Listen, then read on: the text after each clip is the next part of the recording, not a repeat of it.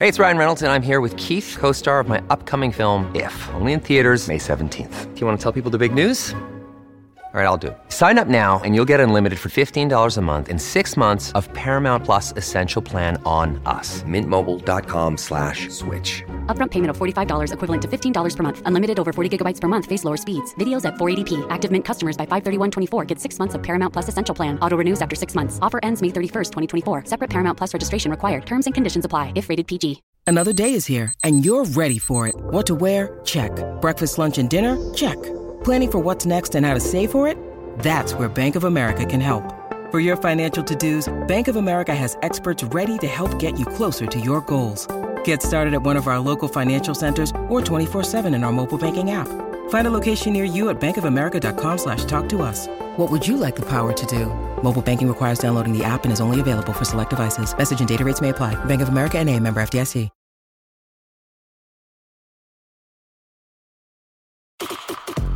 How would you like a $100 gift card for the 5150 apparel store? Well, right now through the end of May, you can get one. All you got to do is follow Knockin' Doors Down on Instagram, like the contest post, tag 3 friends, and you'll be entered to be one of the 5 winners selected on Monday, June 1st. Must be 18 years or older to enter. 5150 is a lifestyle. We believe in pushing yourself, finding your passion, knowing your dreams, and working hard, always striving to make those dreams a reality. We believe life's too short to sit back and say, what if? Go after it, grab it, and make it happen. Being 5150 is committing to that long, hard road ahead that you know is going to be tough, but the most rewarding. That's living the madness. That's 5150. If you're living the 5150 lifestyle, then celebrate by rocking the goods. Listeners of Knockin' Doors Down, head over to 5150ltm.com. That website again, 5150ltm.com. Welcome to Knockin' Doors Down. My name is Jason LaChance, and here with the fabulously flanneled, tattooed Mikey. What's going on, brother? What up, what up? Of course, this month we are focusing on mental health awareness, and we are doing this in conjunction with the Carlos Vieira Foundation. You can find out more about the Race to End the Stigma program, which highlights mental health, by going to carlosvierafoundation.org right now. And we even have some scholarships there that folks have been awarded, and there's still opportunities to apply and inquire about that. And so it's a really great program. Interesting to see that, folks submitting things from either their struggles with any sort of mental health issues or that of family members, and how they counteracted it and were able to knock doors down, keep pushing forward. So great stuff. Great stuff. And on today's episode, Mikey, we're going to be an interview that I conducted with an awesome lady, Elizabeth Sherman. Mm-hmm. Her mother passed from cancer, and she went through a bout of depression, which coincides with our theme of mental health awareness this month, and had some really bad eating habits and things like that. And she took that adversity and things that she went through and turned it into a positive. Now she's motivating other women not only to get mentally, emotionally healthy, also physically healthy, right, and really focusing on their diet and how it correlates to their health. Her mom passed away from breast cancer related issues that they found that there was some stuff that correlated with her mom's diet, which is so important. And she is just the definition of knocking doors down, now helping women. Totally took her life in a completely different direction. And so she's an awesome lady. So that's coming up on today's episode. But I want to touch on the drive-in entertainment going on. I saw in Germany there was a rave that was done where people stayed in their cars. But right? Do you like EDM? I love it. It's the best. Don't you, Klaus? So what do you think about these things being proposed? I've seen things like drive-in concerts and, drive-in theaters coming back, which I love drive-in theaters. But I don't understand why that stopped in the first place. A drive-in theater, you just, I guess you got to roll your window down and talk to somebody to pay to get in. But for the most part, you're in your car.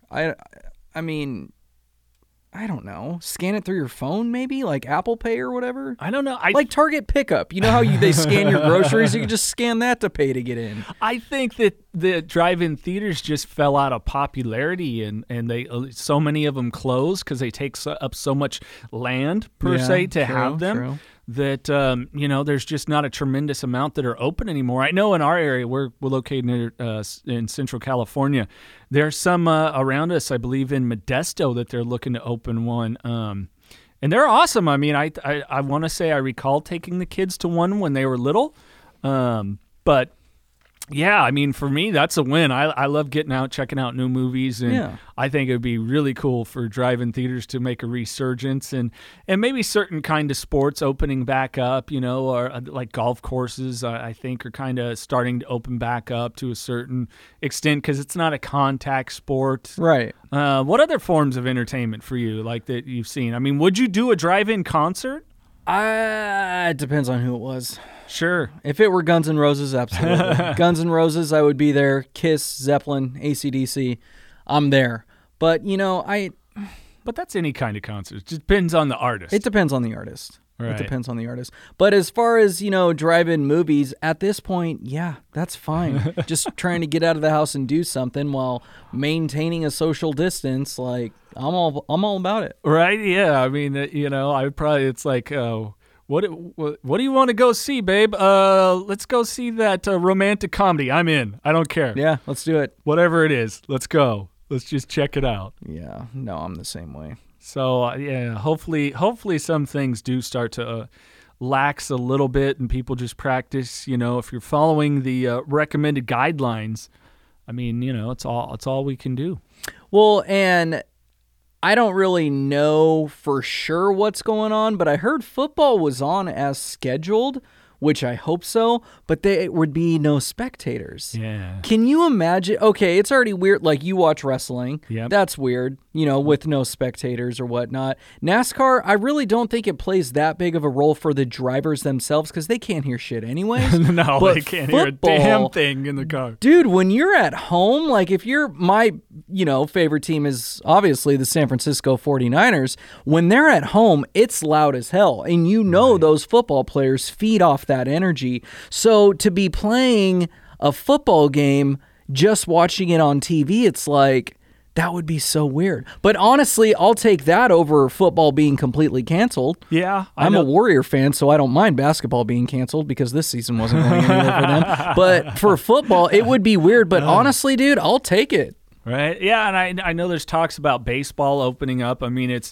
there is contact in baseball, obviously, and you're not going to be able to maintain any sort of 6 feet distance by any means. But, I'm totally into it. I've got no problem with that. And, I know revenue streams have to happen in some way, shape, or form. But, it's funny. I didn't realize how much I would miss sports until they weren't on. Of course, like you said, NASCAR, I watch a lot of motorsports. Formula One, there's really interesting measures they're looking to take there. NASCAR is doing these things where they're doing like double headers where they'll race at the same track within 2 weeks. That's been proposed in Formula One. Even Formula One is driver isolation, where they're talking about isolating the drivers up to 5 days in like. And when I say isolate, I mean like by themselves, no one else for like 5 days. It's like, that's freaking bananas, man. I mean, but I don't know. They've got to, kind of push these things, and there's hundreds of millions of dollars behind that sport. I mean, the cars themselves, I think, was the last report was like $45 million for each individual car. So I don't know. Hopefully we can start moving some things forward and yeah. I don't know, man. I hope so, because this is, what a world we live in, man. What a world we live in right now. It's just, when this whole thing, I remember hearing about it. I remember originally hearing about some insane virus going on in China, and now we're here. Yeah. You know what I mean? Like, it's just crazy how things work. Yeah, I wholeheartedly agree. So hopefully time will tell and we can get back to it. I know for me that, that outlet of enjoying sports definitely helped me with my mental health. So, hopefully people are just being able to maintain out there and doing some positive stuff. So, yeah. Yeah. All right. Well, we've got our interview with Elizabeth Sherman. Really interesting lady. You're going to definitely dig this one. And I know for me, Mikey, as a father of a young daughter, that it's something I very much worry about for her and her future. Of course, sure. My kids, everybody's kids, all the young ladies out there, and any lady out there, that might struggle with not only depression, but the body issues and body shaming and things that come along with that, and feel powerless to take control of their lives, that there is a possibility that you can do it. And Elizabeth is a great example of that. Welcome to Knocking Doors Down. Today, my guest, Elizabeth Sherman. How are you? I'm doing great. Thanks for having me, Jason. You're welcome. And where are you talking to me from? Mexico? I am on a beach town in Mexico, yes. I love it. That's so awesome. And I know we're going to get into that a little bit, but of course, let's give a little bit background what you do. You do weight loss coaching, which we'll make a distinction between that and a trainer, which I really like how you point that out, because your thing isn't about, all right, do 25 of these, do this. It's about really creating a new lifestyle for folks, especially really focusing with women and kind of changing the paradigm of how they think about weight loss and fitness and diet, and kind of that quote-unquote word diet almost being not taboo, but just a shitty word to use, Right. It just has such a negative context. And, so we talk about diet with a big D versus a little d. Right. Diets with a big D are things that you are forced upon, versus how you eat is just your diet. Right. Exactly. Well, let's get into a little bit of background, because you're the youngest of 6 children. So, I am. What was kind of the childhood experience for little Elizabeth? Yeah, so I was actually thinking about that a little bit. And so, I don't know that we know anything different than, our family experience growing up. But I think about the lessons that I learned through that process and how it's molded me in being the person that I am today. Right. And I do think that thinking about family dinner times and having 8 mouths around the table really formed a lot of how I viewed food, Sure. how I viewed my body, and all of those things. My mom was really thrifty. Okay. And so her focus was, how do I feed 8 mouths and do that on a budget? Right. So, not that she cooked all of our homemade meals. We never ate out. And so, the focus around dinner time was all about, are you full? Have you had enough? Right. And so I grew up with kind of this weird relationship with food, in that if you didn't eat it then, you weren't necessarily going to go back for seconds. Right. And so it was eat as fast as you can and eat, to fullness. Yeah. And so I think that really formed a lot of negative relationship with my body as well as with food. Yeah, I think I'm kind of on the opposite. Is that hey, if a steak was thrown on the plate or something else, I might eat that steak, but the veggies and the other stuff, and then I've been meaning to ask my mom about this. Because my story is probably a little bit opposite. Was like, what did I throw a tantrum and you just let me get away with it, that I didn't have to sit and really eat, or what was it? Because I kind of struggle in the opposite way of getting in the good 3 meals, as opposed to my habit is, I get home end of the day and it's like, man, I've had coffee and water all day, and then I'll just have this huge meal, and then I'm like, go into that sedentary, just forget it. So let's talk a little bit about some of the things that you do in your personal time. I thought this was so cool. Your roller derby name is Barbell. How did you get into roller derby?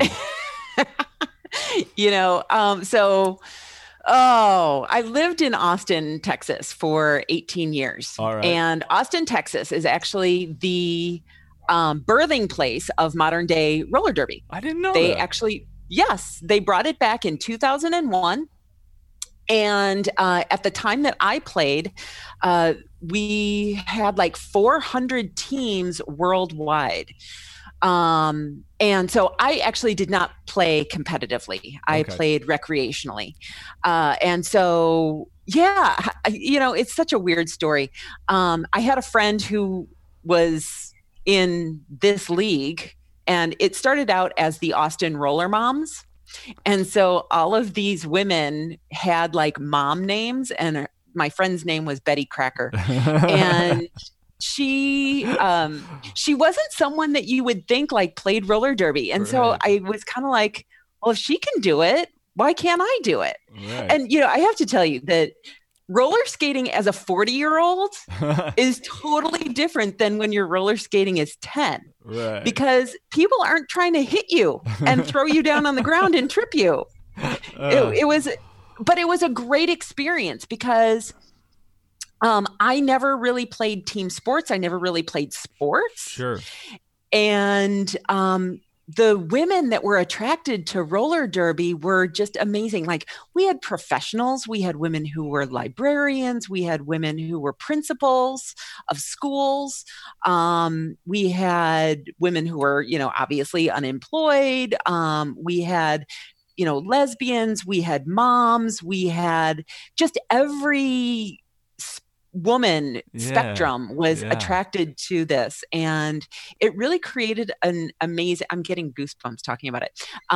It created an amazing sisterhood of folks that I'm still in contact with, even though I haven't played in like 15 years. Yeah, I love that dichotomy of people that come together, with my background in rock radio and going to so many different diverse concerts over the years. It's one of the things that while Elizabeth and I are talking here, the quarantine is still going on with the coronavirus, and it's one of the things I miss because I love seeing all different kinds of people come together for one common enjoyment where it really breaks barriers down.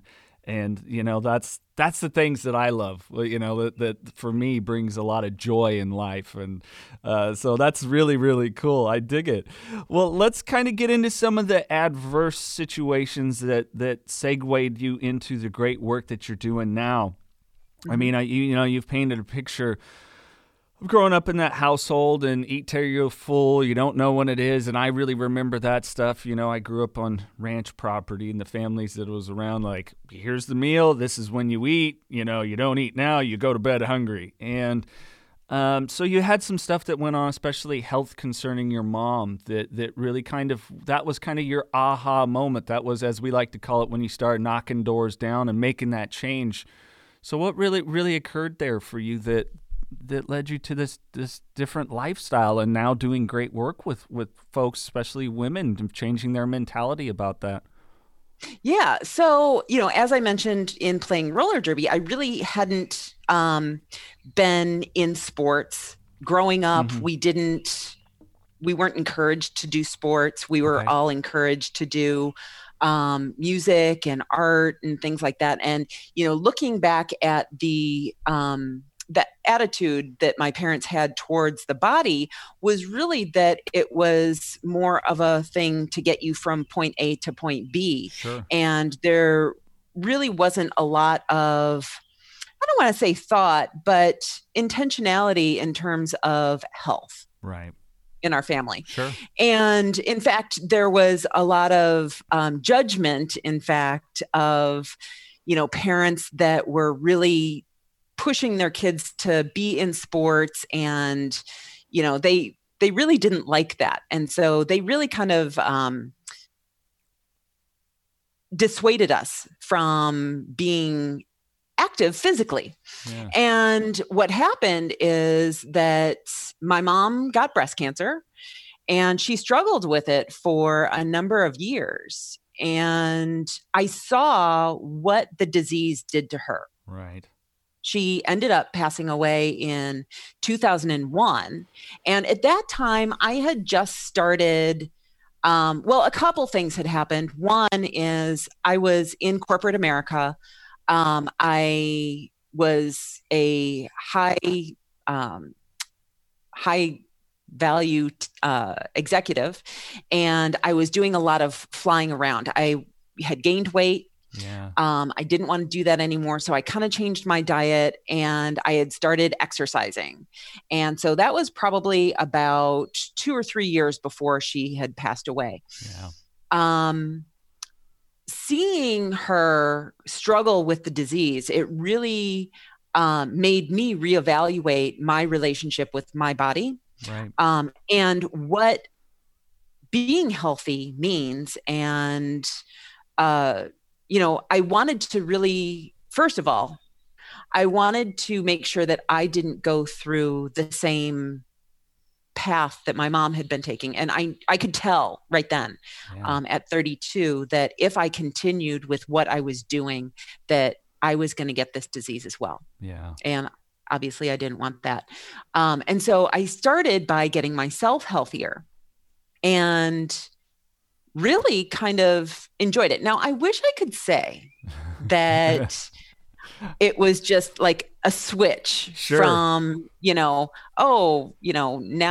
my health is important to me. And so now I'm going to exercise every day, and I'm going to eat vegetables, and I'm going to, eat organic and stuff like that. But I really struggled with the mindset for probably about, 15 years. Sure. Trying to game the system. Sure.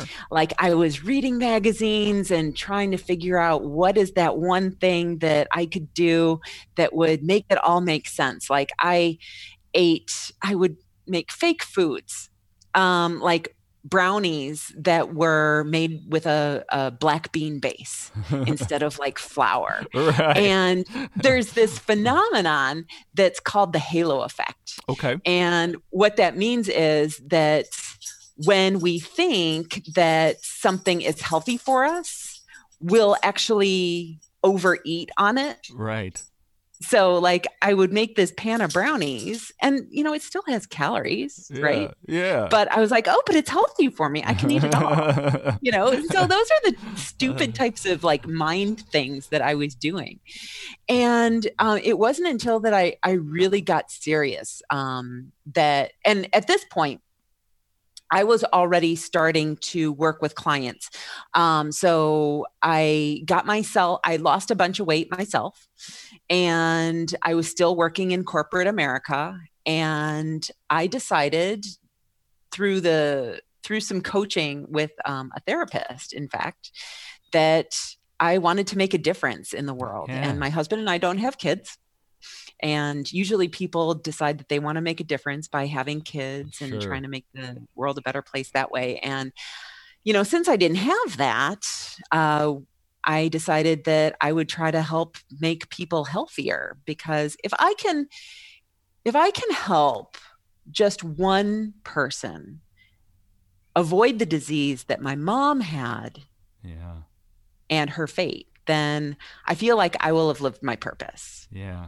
Well, that's funny that you said that. It gave me goosebumps because, the whole thing behind this podcast is gentleman Carlos Vieira, that he's president of the largest organic sweet potato producer in the United States, but he had a 13-year addiction. And so he just put out a book after his 14th year sober about that. And I am headed towards 2 years of sobriety. Alcohol was my thing. And everything you're saying, it's kind of parallel in a lot of ways. And one of our mottos is, if I can help just one person, it would all be worth it. And I know in our emails to kind of shed some light on people, you were like, I don't know, I'm not sure how much I really align with the mission of the podcast and what you're doing. And it's like, you perfectly do, because I see it so much with so many people, especially. It's heartbreaking to me for women that I know and I love and I care deeply about, that there's so many stigmas and they don't know where to start. And of course, the big D of dieting and, body dysmorphia, because they see all this stuff on social media and everything, that I got to look this way, I got to look that way, I got to have this big, huge butt and boobs and this little waist and all these things. And it's just never settling into what their beauty is, that's internal and healthy internal, that shines out. And, so it was valuable to me, especially a father of a daughter, that I wanted to speak to you, because you've become empowered with it and you are empowering women. And so I think it's just so wonderful what you're doing. And so I told you this would be great, that you would be great and perfect for what our mission is. Awesome. So what are some of the kind of techniques that that you work with ladies, some of the things you want to change, because what I'm hearing and talking to you it was totally, let's get out of the comfort zone to achieve success. Oftentimes you just have to, again, knock a door down, change the way you think, accept that success is a little uncomfortable. It's trial and error. So what kind of is it for you when you work with folks on just changing that paradigm? Yeah. So a couple things. So I started out as a personal trainer, and yeah, it's kind of funny when I look back at my evolution. I was like, all I have to do is like tell people what to do. Like, just exercise and, just eat vegetables. And,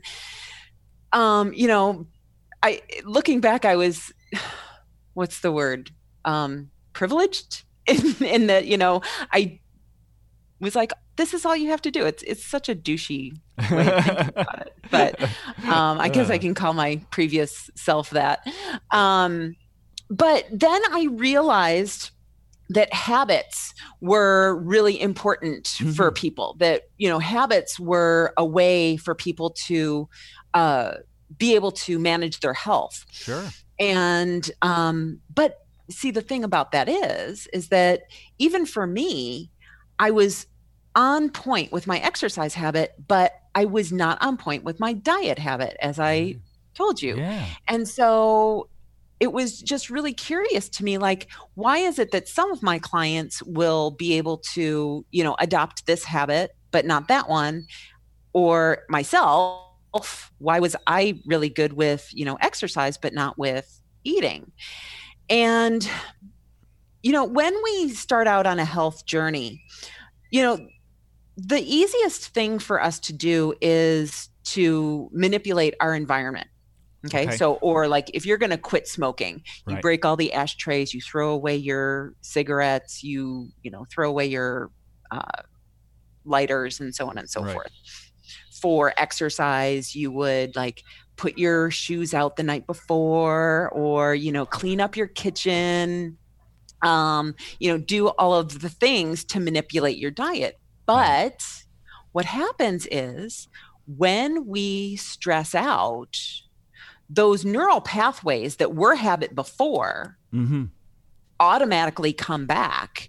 And the things that we are trying to create as new habits, those new neural pathways haven't taken a hold yet. And the old neural pathways are still there. And so what happens is when we stress out, we just revert back to how things were before. Absolutely. And so if I create a healthy kitchen, for example, that needs to be maintained on a regular basis. Right. Because we got to create those new connections that in the brain. Because it's funny that you do it to parallel if someone's listening, for me with alcohol, is I've had days, we do some open segments we call an open door, where it's just myself and some of the staff that we talk. And I talked about, waking up in the morning and having like 8 sparkling water cans sitting on the nightstand next to me. And it gave me a flashback because I am still, even though I am sober, doing behaviors that would have been at one point beer cans. So I haven't made those connections yet. I haven't made new connections. So it's really fascinating. It's that you're talking about that. So, yeah. And so what you're doing is you're just substituting. Right. It's the same behavior. It's just substituting a different thing. Right. And so what happens is if you go down, so imagine a triangle. Okay. A pyramid. Yeah. And there are 5 bands on the pyramid. This is the way that we actually change. And the further you go down the pyramid, the more effective the technique. Okay. So at the top, you have your environment. Below that, you have habits. Okay. Below that, you have your skills. So, and I don't want to say that in order to change your behavior that you can't start with your environment. You can, and it can bleed all the way through this pyramid. And so again, to put these terms into context, environment would be cleaning up your kitchen. Habit would be maybe food prep on Sundays, and then eating all your food throughout the week. Skills, which is the third band down, is being able to cook or being able to go to a restaurant and pick out healthy foods rather than just what you want. Right. Okay. Now, the further we go down, then the fourth layer is actually, let me go down to the fifth layer. Okay. And then come back up. So your fifth layer is actually your identity. Huh. So who you see yourself as. And then depending on who you identify as, you will create beliefs and values, which is the fourth band above that support that. So let's put this into perspective. So if I see myself as an athlete, then my belief is that I need to exercise to support an athletic body. Right. Or if I see myself as a healthy eater, okay, I will believe that these foods, eating vegetables and fruits and those good things, are going to support a healthy body. And then I will create the skills that support that. I'll create the habits and the environment that will automatically support that identity of I am a healthy person. Right. Yeah, it really is everything that takes place in the brain. It's kind of the first step, I think, is acknowledgement of the issue, and then that desire to change, and then working through those. Because it's funny. I was again back to relate to my own personal issues. Was I had to stop identifying myself for me as going, I'm an alcoholic. I had to go, I am someone that used to abuse alcohol, and put that behind me. And I think sometimes that it's those things that we don't take it, put it behind us, and accept that we can evolve, because it's uncomfortable. It can be really uncomfortable. Totally uncomfortable. Yeah. Yeah. So what was it like when you first started working, once you kind of got, these foundational things down, working with folks, some of the transformations that you were able to see? Yeah. So it's really interesting. And so what we can do is, based on the words we use and how we talk, we will give clues as to what those beliefs and values are. Right. And that is actually, I'm now a life coach as well as a weight loss coach. And so I can start to listen to my clients and question their beliefs and values. I'm not, as a life coach, I'm not telling them what's right or wrong. Sure. They get to choose what beliefs and values that they want to have. Sure. But it's my job to point them out to them and allow them to say, I want to hold this belief, because so many of the beliefs and values we have, we grew up with, and we don't even question anymore. We just see them as facts of life. Right. Like what you were saying about the way you grew up, the perception of at the dinner table and what mealtime meant. And, it's one of the weird things is, we transition into adulthood. My brother is, I have an older brother, and he's so switched on.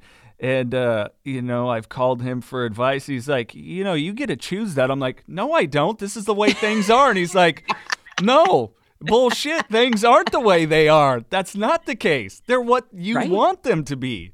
You have total control. Are you miserable at work? Yeah, kind of, not this job, previous job. And, do you want to go to work today? No, I don't. Well, then don't. Well, but I got to earn money. Okay, well, then accept that, but you can still choose. You just choose, what it is, It's like, absolutely. I love eating a half a gallon of ice cream, but then I'm also choosing to feel like shit in about 20 minutes, right? As opposed to, let's eat something good, let's something healthy, get some fruits, some berries, whatever it is, and, get out there with my kids and run around. So it's really, for me, I'm still, as I said, trying to break those habits of the addiction that I had to get into new ways of thinking, operating, my new modus operandi altogether. So that's interesting. Yeah. You just kind of take people through all the steps. So at the beginning, we create this vision of the future version of herself, what she wants, her meals to look like, what she wants her day to look like, and really being careful not to create a perfectionist fantasy of what that is going to be, because we're still going to have bad days. Right. We're still going to have, arguments with our partner. We're still going to, have conflict and things like that. And so then the next step is, once we have that really nice picture of what we want our future to look like, then as we're making decisions, we call upon that future version of ourselves to guide us in that process of transformation. Right. Right.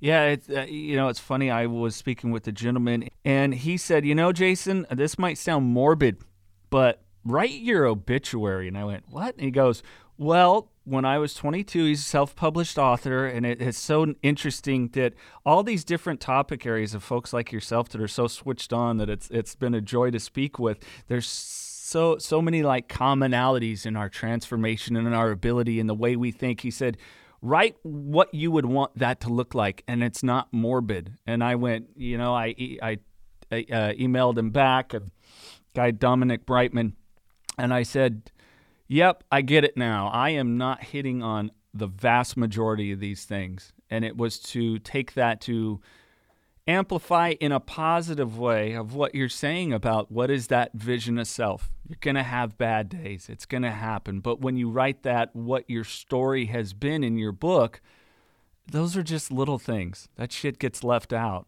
But the goals that you've set and achieved and continue to push forward through all along, that's the lasting stuff. And I love exactly what you just said, because there's a term called the Valley of Despair or the River of Misery. Okay. Have you ever heard of those terms? No, I'm not familiar. Okay. So whenever we go out and try to change something, it's never easy. It's never as easy as we think it's going to be. Oh, God. Right? Yeah. And when we are in the middle of that, just that muck where we're just like, this sucks. I should just go back to the way it was because it was a lot easier there. Right. Because we're failing, right? Right.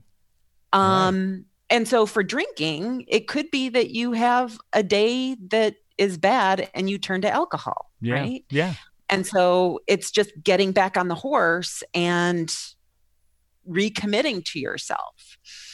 And so what we can do is acknowledging that it's not going to be easy every single time, but the result is going to be so much better than where we were.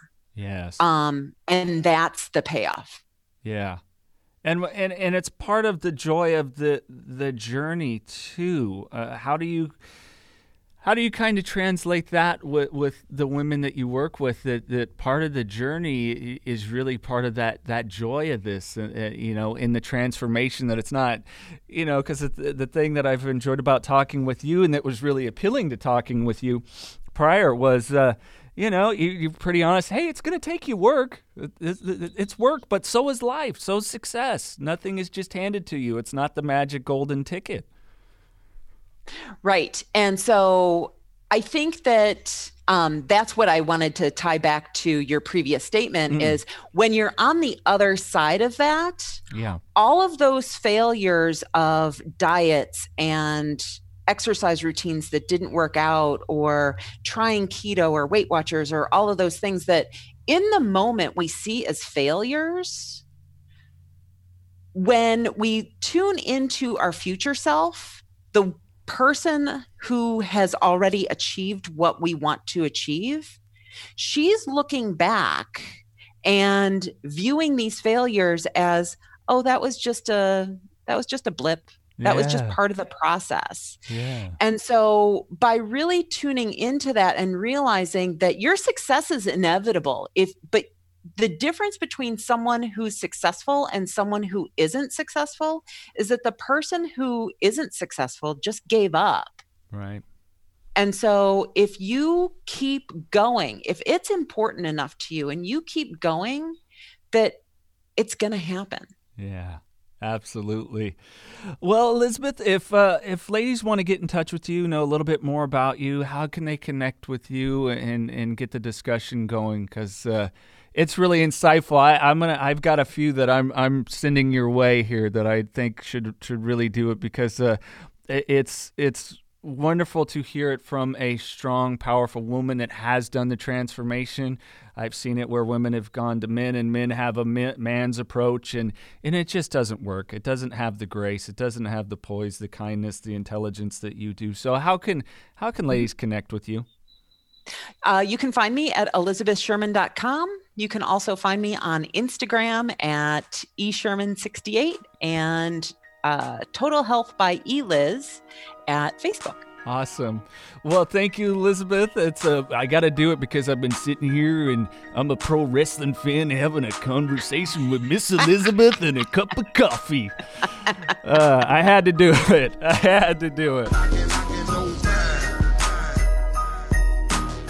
Thank you again to Elizabeth Sherman, an extraordinary lady, just a wonderful lady. Make sure that you're going and checking out Knocking Doors Down on Instagram and Facebook. You can get more information on her and reach out to her. Maybe you or someone you know, a loved one that's wanting her advice and help. She's doing great work with women to not only change the ways they think about them, see themselves, but take care of themselves in life. And it's totally awesome work. Good stuff. Well, we've got some more exciting episodes coming up for you this month. Not only do we have Frank King, he's got a form of depression where it's pretty extreme the way that he looks at and encounters situations. So something to maybe get some insight if you know someone that does struggle with different forms of depression, as we highlight Mental Health Awareness Month here, that we'll be talking with him. And, of course, later in the month, we've also got an individual who struggled with depression and addiction despite achieving some really great things outwardly. That's Scott Stapp, lead singer of Creed. We'll be talking to him about his addiction and mental health issues. Also, we'll talk about his new album, which the lyrics very much and the theme of it correlate to the life that he's living now as he's coming up near like 5 years of sobriety. Yeah. And, really inspirational stuff to hear it from someone that you and I have been fans of for a long time. Sure. That, you can turn your life around.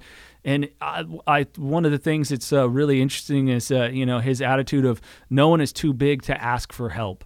And so I thought that was really great. So we're looking forward to sharing that conversation with you. Again, follow us on social media, Facebook and Instagram, by searching Knocking Doors Down. And if you want more on the Race to End the Stigma program, a part of the Carlos Vieira Foundation that focuses solely on mental health and wellness, go to carlosvierafoundation.org.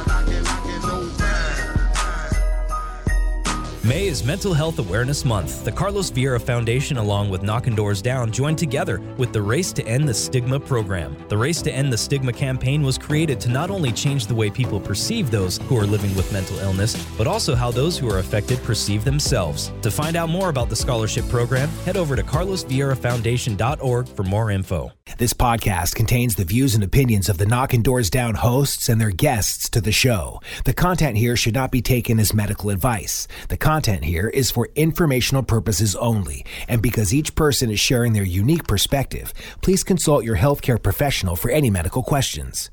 Views and opinions expressed in the podcast and website are our own and do not represent that of our places of work. While we make every effort to ensure that the information we are sharing is accurate, we welcome any comments, suggestions, or correction of errors. Privacy is of the utmost importance to us. For those wishing anonymity, people, places, and scenarios mentioned in the podcast have been changed to protect confidentiality at the request of certain guests. This website or podcast should not be used in any legal capacity whatsoever, including but not limited to establishing standard of care in a legal sense or as a basis for expert witness testimony.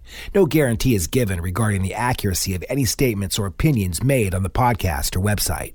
In no way does listening, reading, emailing, or interacting on social media with our content establish a doctor-patient relationship.